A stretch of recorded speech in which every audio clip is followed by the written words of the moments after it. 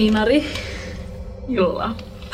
Hullu juttu kävi äsken. Niin kävi jo. Mä otin siis menossa eka kertaa yhdessä lauantai pilatekseen. Kyllä. Ihan parhaan Mariannen tunnille.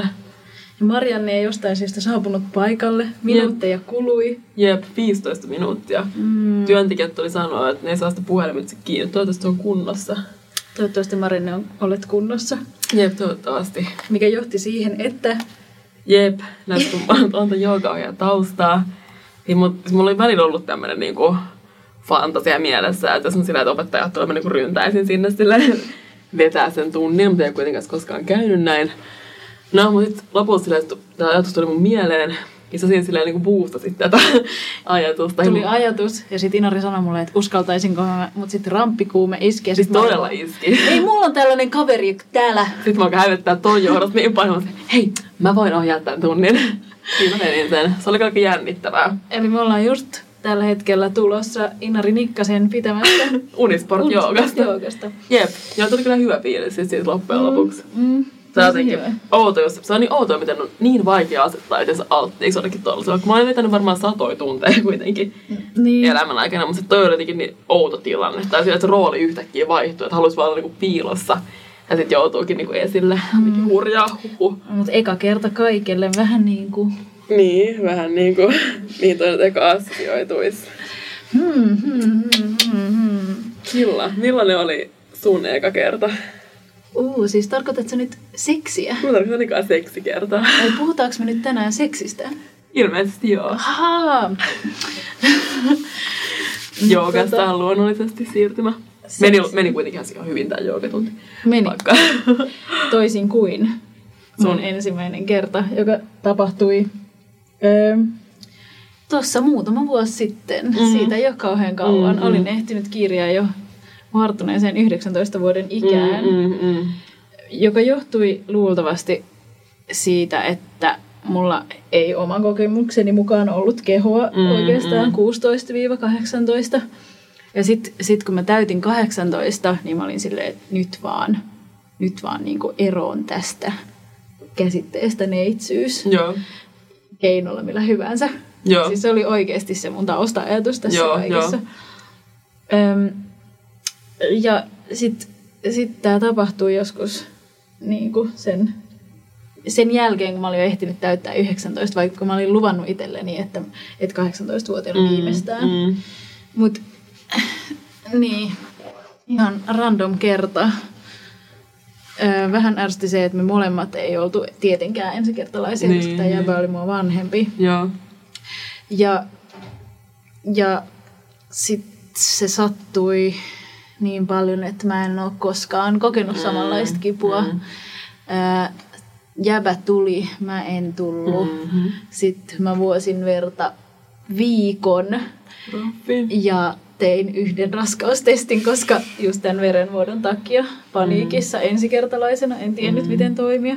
Ja plussia miinuksia listaan esille. Niin.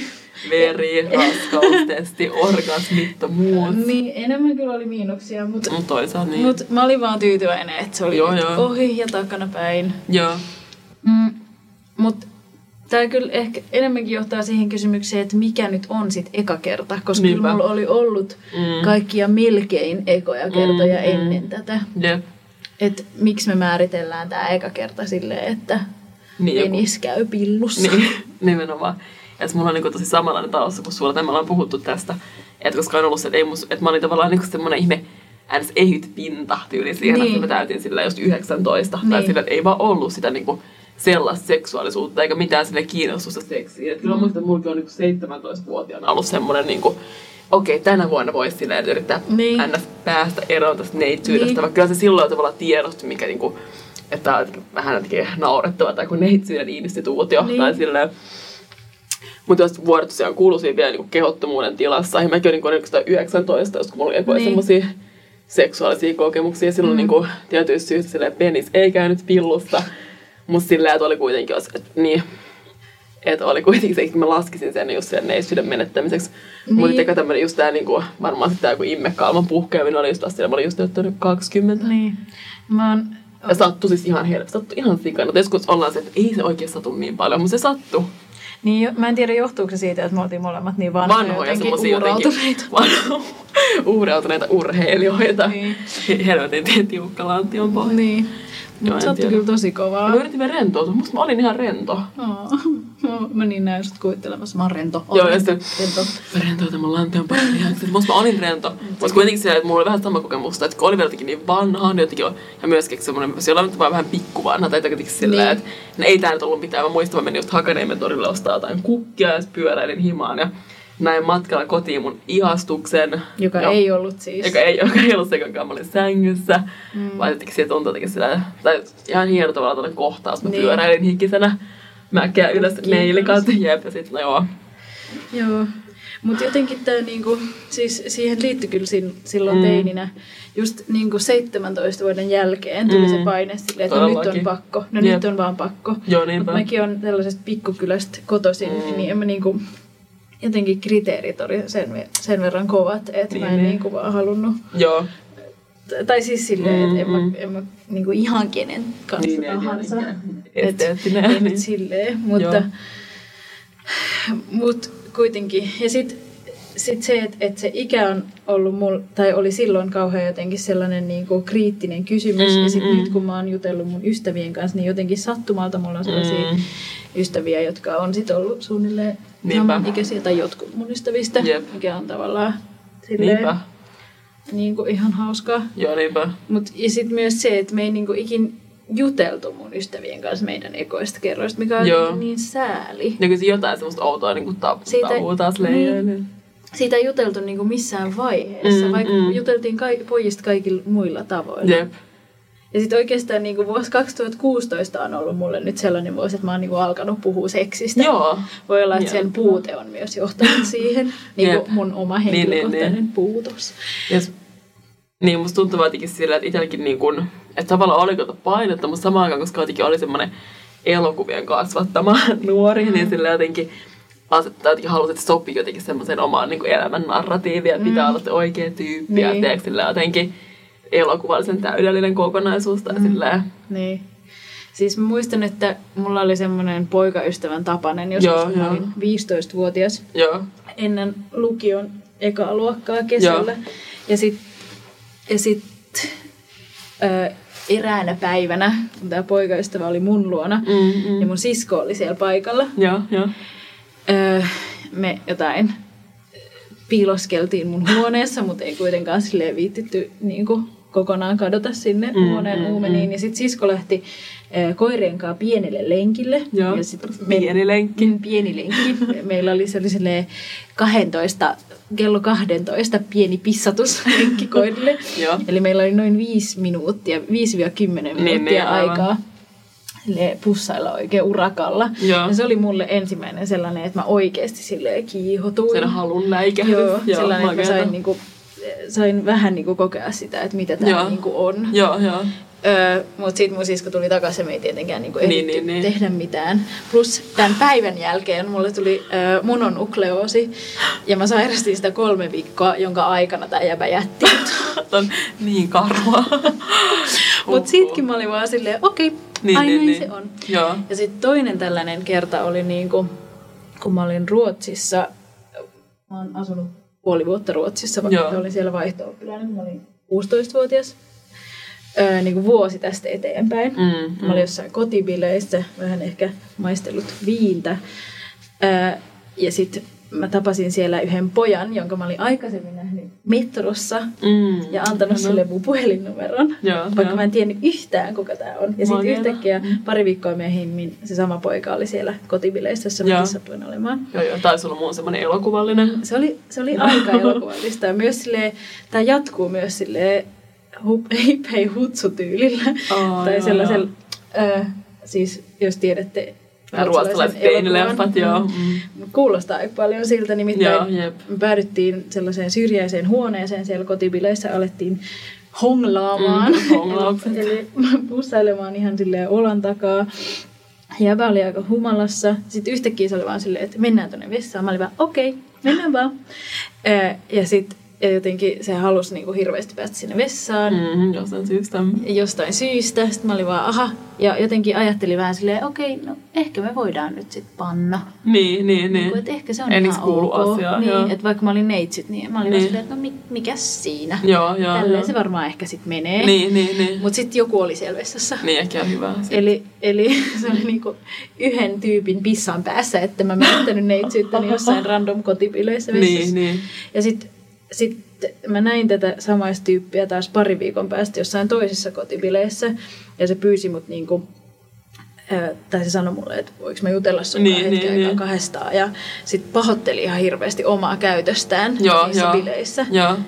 Ja mä en ollut ajatellut sitä hetkeäkään. Niin, joo. Siis jotenkin oli niin sinisilmäinen. Siis mulla ei ollut minkäänlaista oman tunnon arvoa ilmeisesti teininä. Ja mä olisin vaan ollut kauan jotain lähtenyt silleen. Mutta oli siis just ennen mun niinku tätä kehon tai se alkoi siinä aikana. Mutta niinku, kuitenkin jotenkin se, niinku, että ei ollut mitään sellaista oman arvon tuntua. Niin, rajan tuntua. Niin, tai jotenkin silleen, että ei ollut tietoa, eikä sitten taas silleen jotenkin myös tää teinien pelottomuus ja kuolemattomuus, että eihän kukaan voi tehdä mulle mitään pahaa. Mä olisin niin kuolevaa koko mun teiniä. Tai mä olin juttu, että 16-vuotiaana niin tyypin kanssa, hän niin vihjaskin jotain sille, mitä seksiin liittyvää, niin mä olin ihan se, että ei, tai sillä, että se ei kuulu niin mun elämään, tai ei mun keho niin pysty moiseen, tai silleen. Ja mutta on jännä tavallaan, niin kuin, siinä on tuonne ristiriita, tavallaan, niin kuin, että se liittyy jotenkin tuohon niin oman rajan kunnioittamiseen, mutta toisaalta niin kuin, siihen ajatukseen sit liittyy myös joku sellainen outo niin neitsyyden, just joku semmoinen outo pyhyyden tai joku semmoinen outo kristinuskonen jäänne. Tai miksi se niin onkaan niin? Niin, en kyllä tiedä. Niin, jep. Siis jotenkin mä toivoisin vaan silleen, tai siis niin kuin jos mä voisin sanoa jollekin teinille nyt silleen, että no vaikka sen jälkeen, että kun oot täyttänyt 15, niin ihan sama oikeastaan. Jos siltä tuntuu. Jos siltä tuntuu, niin siitä vaan. Joo, niinpä, jep, että se olisi niin jotenkin iso juttu tietomaksi. Niin. Siis sitä enemmän aikaa sä saat niinku käytettyksi sun elämässä seksissä. Se on kuitenkin hauskaa puuhastelua. Se on niin. Jep. Niin. Mutta sitten toisaalta, niin jos mietin vaikka omalla kohdalla, niin jos mun koko elämänä se on mennyt täysin eri tavalla, että mä olisin ollut silleen kykeneväinen siinä kohtaa jotenkin. Niin. Mä oon joskus miettinyt sitä, että mitä jos mä olisin harrastanut seksiä silloin 15-vuotiaana tai silloin 16-vuotiaana, että olisiko mun niinku, tavallaan joku seurusteluhistoria ehkä näyttänyt erilaisen. Niin, luultavasti olisi. Niin mulla olisi kyllä varmaan myös, joo. Koska mulla ollut silleen ketään juuri. Ja me tavallaan sivuttiin sitä, että miksi se neitsyyden menettäminen on vaan, tai miksi siinä on kysymys vaan siitä niinku, immekalvosta. Niin, ja miksi se määritellään sen mukaan, että on niinku pannu. Miten ihmiset, jotka rakastelee samaa sukupuolta olevan henkilön kanssa, määrittelee sen neitsyyden menettämisen? Joo, niinpä. Tai sepä. Että jos olisi vaan harrastanut seksiä naisen kanssa, mikä on hyvin mahdollista. Niin, nimenomaan, jep. Tai mullakin ne ekat kerrat silleen, vaikka ne ei ollut silleen naiseksi identifioituvan kanssa, mutta kuitenkin silleen, niin kuin, että ei ollut sitä jotenkin klassista penetraatiota. Niin. Jep. Ja niinpä. Jotenkin ärsyttää tommonen jotenkin maskuliinen falloskeskeinen kulttuuri tai silleen. Jos on myös semmoinen tavallaan. Mä katsoin just joku Guardianin silleen videon jostain niinku vulvasta. Joo. Tai silleen kuinka jotenkin sinusotit kuvat niistä, mutta ihmisillä on jotenkin niin silleen häilyvä käsitys siitä, miten jotenkin vagina ja vulva niinku muodostuu. Tai silleen, että penis on niinku silleen esillä, mutta sitten toi niinku jotenkin sisätila on silleen piilossa. Että se näyttää, että kyllä kaikki tommoista, miten niinku jossain oppikirjoissa kuvataan jotain silleen, miten joku silleen seksi tai hedelmöittyminen tapahtuu, niin se on näin silleen, että joku mies työntää jäykistyneen siittimensä jonnekin. Että siinä on joku semmoinen, se toinen on niinku aktiivinen, toinen on vaan niinku joku reikä silleen, missä on kaikki jotenkin vaan jotenkin. Tai silleen, että se ei näyttänyt. Mutta jossain yli kielissä on mun mielestä silleen. Mutta mä luin taas silloin kesällä, kun mä opiskelin sitä jotain kehitysmaan tutkimuksen kurssia tai jotain. Niin siinä oli just puhetta tästä, että joissain kielissä niin kuin vagina näyttäytyy myös semmoisena aktiivisena. Joo. Koska niin se on oikeasti. Siistiä. Joo, tosi siistiä kyllä. Mites harrastat sä seksiä, kun sulla on menkat? Siis kyllä semmoista on ihan niinku, tai ainakin jossain alkuvaiheessa voi jotenkin olla silleen nihkeetä. Niin tai silleen koska silleen niinku, tunteesta verta tulee ja miettii jotain omia lakanoita, mutta se on tarpeeksi pyyhkeitä ja tälleen, niin kyllä silloin. Niin, tai suihkussa. Niin, nimenomaan suihku voi olla myös ihan jees. Niin, siis kyllä mulla oli aika kauan silleen, että koska mä en ollut ikinä puhunut siitä kenellekään, mulla on menkat, mistä mä oon puhunut podcastissakin. Niin sit siihen liittyi sellainen, että mä en sanonut mun kellekään kumppanille, että mulla on menkat, mä vaan silleen katosin viikoksi kautta, en harrastanut mitään interaktiota siinä aikana. Silleen eristin itseni, niin kuin joissain kulttuurissa eristetään naiset, joilla on menkat. Feministinä. Kyllä. Mutta sitten nykyään mä kyllä siis välillä, jos mulla on esim. Menkkakipuja tai jos mulla on selkäkipuja, niin mä yritän silleen kiihottua. Joo, niinpä, rentouttaa. Voisin niinku harrastaa seksiä, koska se rentouttaa. Joo, niinpä, todellakin. Suosittelen kaikille, joilla on menkkakipuja. Se oikeasti orgasmi rentouttaa kaikkia niitä lihaksia. Joo, niinpä, todellakin. Niin se auttaa kyllä siihen. Se on ihan superhyvä. Mutta kyllä mä myös ymmärrän tuon, että välillä ei vaan, niinku, siis, ei vaan tee mieli niinku itselle. Joo, niinpä on se ällöttävä olo jotenkin, jos mä sanon koko kehollinen kuvatus. Niin.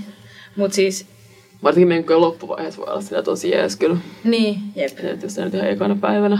Niin, ei ehkä. Me ei tosiaan välttämättä puhuta silleen jotenkin liiaksi tai silleen. Niin, me keskusteltiin tästä, että meidän näkökulma seksiin on kyllä jotenkin hirveän silleen kuplan sisäinen. Niin, niinpä. Esimerkiksi mä kuuntelin jotain ohjelmaa seksistä ja siinä puhuttiin niinku ihokarvoituksista, mikä ei ole edes silleen käynyt mun mielessä, että tästä aiheesta pitäisi puhua jotenkin seksin yhteydessä. Jep. Mä en ole missään vaiheessa niinku innostunut silleen poistamaan mun ihokarvoja. Niin vaan sitten kun sun poikasta lähti Japaniin, niin sä innostuit.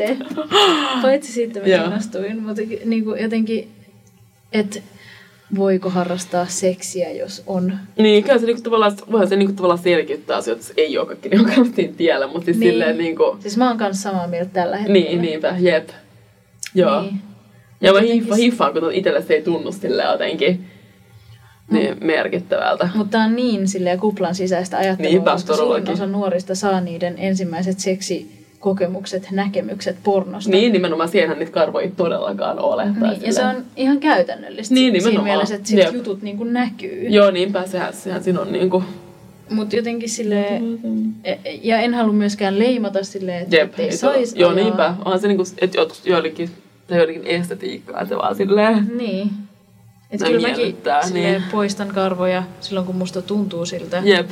Mutta jotenkin se niinku. Joo, niinpä, että se olisi vaan niinku motivaatio, että okei, nyt on silleen joku silleen seksikerta tulos, pakko ruveta sheivailemaan. Niin. Silleen, että niin kauan kun se tulee susta itsestä, niin mitä haluat. Jep. Mut kyllä musta silleen, että on niinku tulee vielä menkkaseksi, niin kyllä kuukuppi silleen jollain tapaa helpottaa myös sitä, että pystyy silleen ehkä ihan perus sellaista niinku penetraatiota, että pystyy harrastamaan, mutta kuitenkin jotain muita juttuja. Sä oot nyt hankkinut kuukupin. Ja se kuukuppi oikein siis, siitä tuleekin just semmoinen fiilis silleen, että olisi.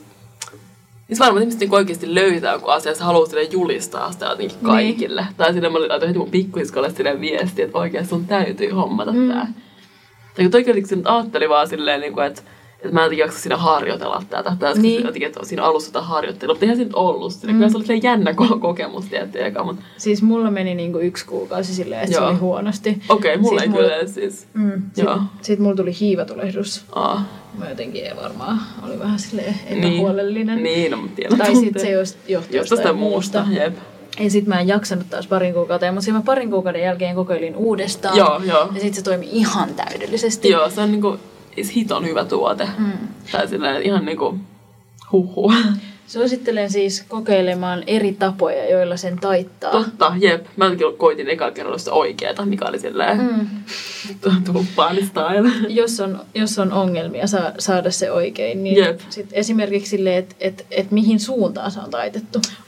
Se vaikuttaa. Niin mun pitää esimerkiksi taittaa se silleen vasemmalle sivulle. Okei, kiinnostavaa. Sit se menee niinku hyvin. Joo, okei. Ja sit sitä siinä on semmoinen vetonypykkä, niin sitä voi leikellä. Joo, niinpä. Ja mulla ei kyllä todellakaan. Ei munkaan. Varmaan löytäisi tällä, kun alkoi pelästyyn tyyliin. Nyt se on kadonnut.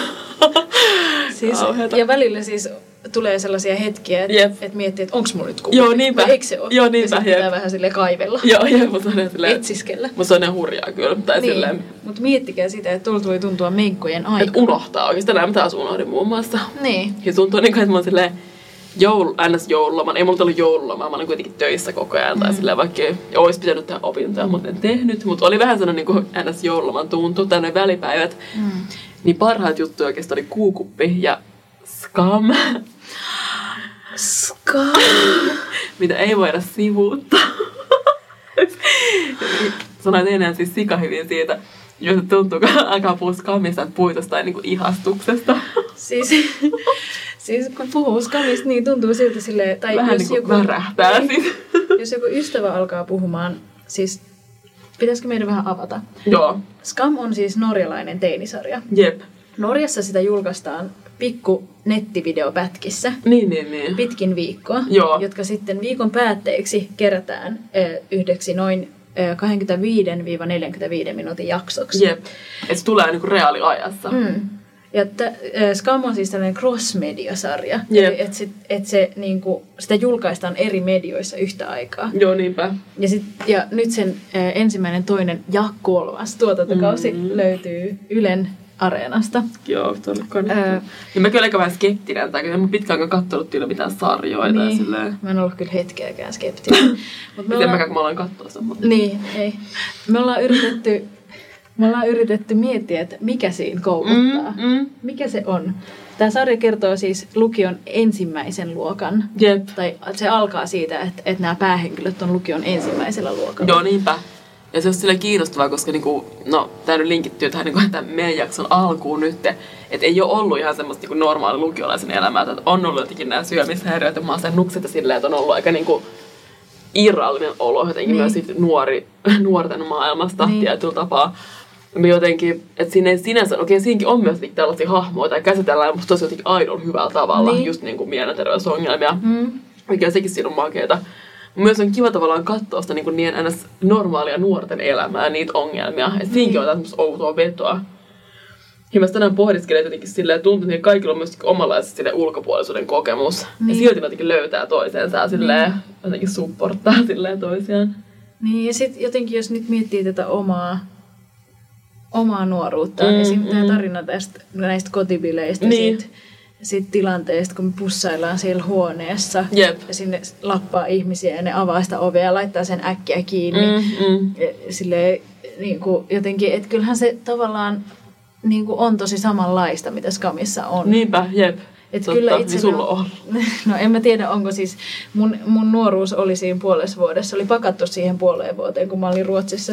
Ja sen takia mä tunnen sellaista ikuista kaipuuta Tukholmaa kohtaan. Ja sä mietin niin itteni 16-vuotiaan, mun tulee mieleen, minä olen silleen soijalatten kanssa ja Orionissa silleen yksin samassa paikassa, missä vielä tänäkin päivänä. Voisi olla pahemminkin. Niin, totta. Ja nyt tää on tämmönen niin glorifioitu muisto siis semmoisesta jotenkin yksinäisyydestä. Niinhän voi munkin omat. Niin. Mutta jos on kyllä kiinnostaa, siinä on hullu niin vetoa siinä sarjassa. Siellä pystyy katsoa vaan niin jakson toisensa jälkeen. Mä oon just tänä iltana menossa katsomaan mun ystävän luokse Scamia yhdessä. Itse mä oon kyllä odottanut, että tulee toi 3. kausi. Jep.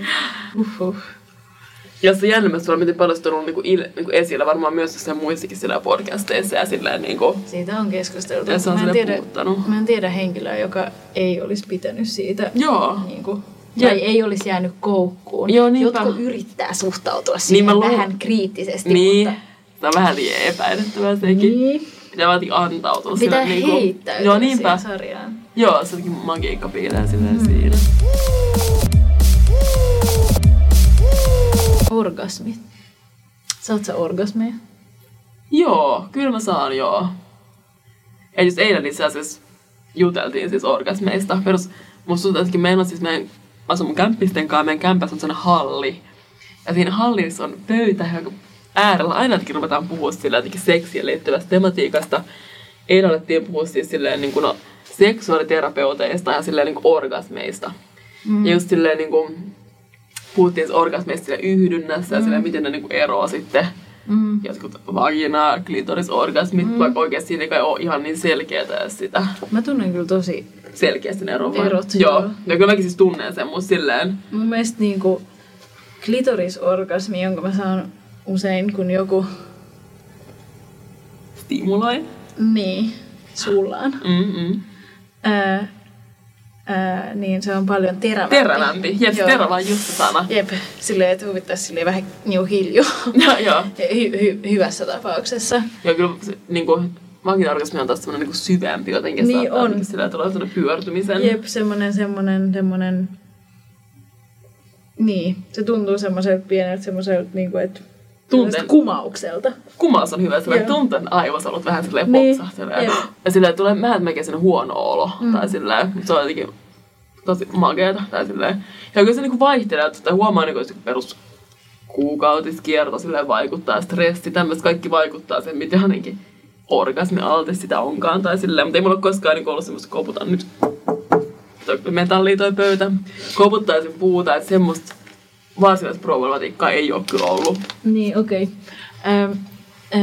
Mulla on ollut. Joo. Tai siis musta tuntuu, että mulla kesti tosi kauan ennen kuin mä sain orgasmin niin kuin yhdynnässä. Joo.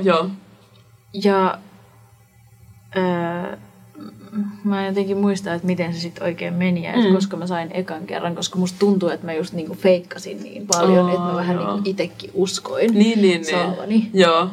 Ja se oli siis tätä mun samaa nuoruutta ja tyhmyyttä, joka veti mut pois mun kumppaneiden luota siksi aikaa, kun mulla oli mieltä. Mut sit mä jotenkin kehitin itselleni semmoisen niinku ajatuksen tai lauseen, jota mä mietin. Että siis sen lisäksi, että musta tuli parempi sängyssä kerta kaikkiaan. Ja varmaan kuin masturbaatio, se oikea tyyppi ja kaikki.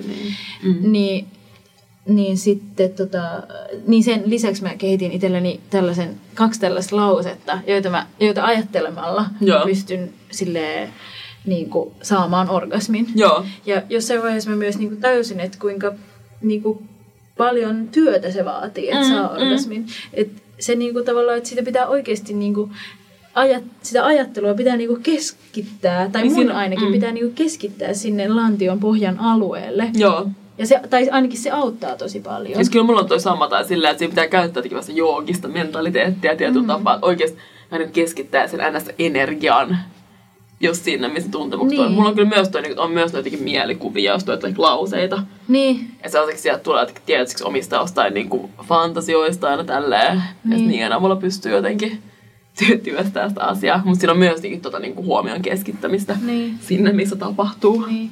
Ja siis se ei ole todellakaan helppoa. Mä uskon, että aika monilla on sellaisia kokemuksia, että ei ole ikin saanut. Ja tosi monilla, jos te kysytte jossain kaveriporukassa, niin siellä on ainakin 3/5, jotka ei ole saanut. Joo, niinpä. Tyylin ikinä, jos olette vaikka 20-vuotiaita. Niinpä, joo todellakin. Että se ei ole mitenkään niinku helppoa, mutta siitä kannattaa jutella. Niinpä, kyllä niin varmaan on myös niinku rakenteellisia syitä, että oikeasti voi olla tavallaan vaikeaa, mahdotonta, mutta kuitenkin en mä tiedä, kun mä oon tällainen niin psykoanalyytikon kasvattama lapsi, niin jotenkin tuntuu sieltä, että siinä on jotain sitten kuitenkin, niin kuin, mitä pystyy työstää. Mielellä työstää. Niin. Että myös varmaan ollaan lantion pohjaa perusharjoitteilla. Niin. Siis, ja yhtä kauan kun mulla kesti saada oma orgasmi, niin yhtä kauan mulla kesti niin kuin tajuta vaatia orgasmia. Siis se, että koska mies tulee lähestulkoon aina. Niinpä, jep. Tai sitä seksiä harrastetaan usein niin kauan, että se mies tulee. Niinpä, eihän sekään ole itsestään selvää, mutta siis sillä se on monessa niinku tavallaan jostain elokuvista opettu sellainen peruskaava tai silleen. Niin. Että se loppuu sitten, kun se mies on tullut. Joo, niinpä. Ja jos se loppuu, hyvät leidit ja fittebääraret. Niinpä, jep. Jos se seksi loppuu ennen kuin te olette tullut, niin sit vaan get down on it. Niin, nimenomaan. Siis, jep.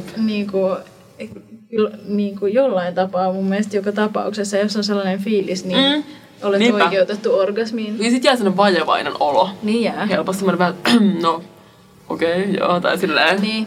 Tietysti siis en mä halua niinku luoda paineita. Niinpä. Joo, ei myöskään semmosia, on tämmöisen orgasmikeskeinen jotenkin. Niin, mutta kuitenkin niinku se, että on oikeus vaatia orgasmia, jos se toinen on saanut orgasmin. Joo, niinpä. Jollain muilla keinoin. Tietysti jonkun penetraation jälkeen voi olla vähän vaikea tulla muilla keinoin, mutta kuitenkin hetken päästä uudestaan, illalla uudestaan. Joo, nimenomaan sormettamalla. Niin. Mitä näitä 15 minuutin päästä otat mut suihin tuolla suihkussa. Niin, nimenomaan, jep. Ja ehkä niinku myös niinku yksi semmoinen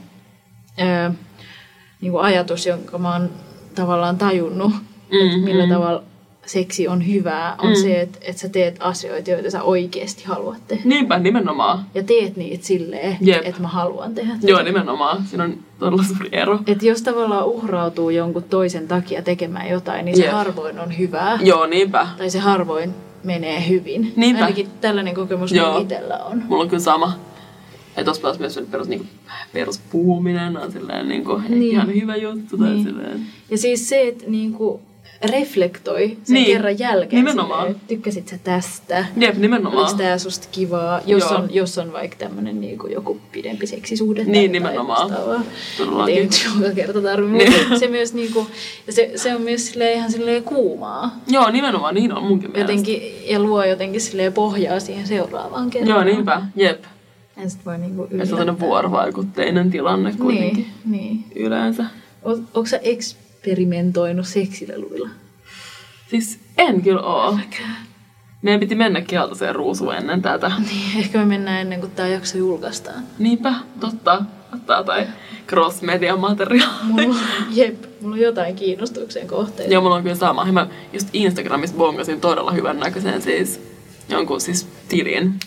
Se oli tosi makeita, jotain niin kuin ruusukvartsia tai deodoroi muun muassa. Mistä päästäänkin ehkä masturbaatioon, jota haluan myös suositella. Todellakin. Koska mä oon ainakin tullut paremmaksi sängyssä sen jälkeen, kun mä oon alkanut oikein kunnolla masturboimaan. Ja jos olisi jotain uniongelmia, niin kuin vaikka mulla jatkuvasti, niin siihen se auttaa oikeasti monesti ainakin tosi hyvin. Monesti auttaa. Joo, ei aina. Ei tarvitse kuin vähän. Niin, jep. Heilutella sormea. Joo, niinpä. Monesti se on tosi rentouttaa. Vähän se miettiä vetää siis. Eilen kun me puhuttiin nyt orgasmeista, niin muistin, mulla on tällainen pieni Kamasutra-opas myös. Haluaisitko sä lukea meille pikkupätkän? Pitäisikö mun lukea? Tämä on siis Kamasutrahan on siis todella vanha teos. Siis alun perin siis jostain Intiasta lähtöisin. Linkittyy myös joogaan. Mutta tää on siis tämmönen vähän popularisoitu versio, jonkun brittityypin. Tää on vähän niin kuin ne pienet kokkikirjat, missä on todella rumia, semmoiset parhaat suklaaherkut henkinen. Tää on vähän semmoista estetiikkaa. Tää näyttää semmoiset jääkaappimagneetilta. Se on semmoisia graafisia kuvia tämmöisistä todella heteronormatiivisista pareista erilaisissa Kamasutra-asennoissa.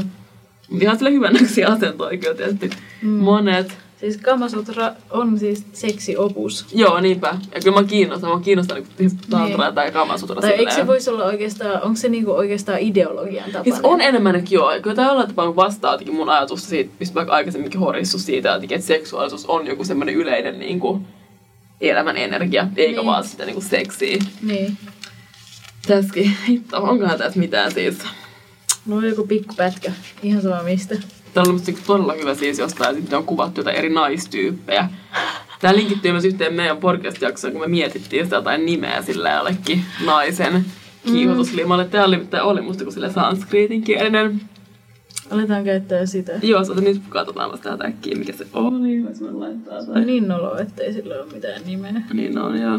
Siis täällä on siis 3 erilaista naistyyppiä. Yksi näistä on muun muassa siis elefanttinainen, eli hastini, ja tätä kuvataan, että hänen kamasalilassaan, eli kamasalilahan on siis tämä neste, on sellaisen mehun maku, joka virtaa keväällä elefantin ohimoita pitkin.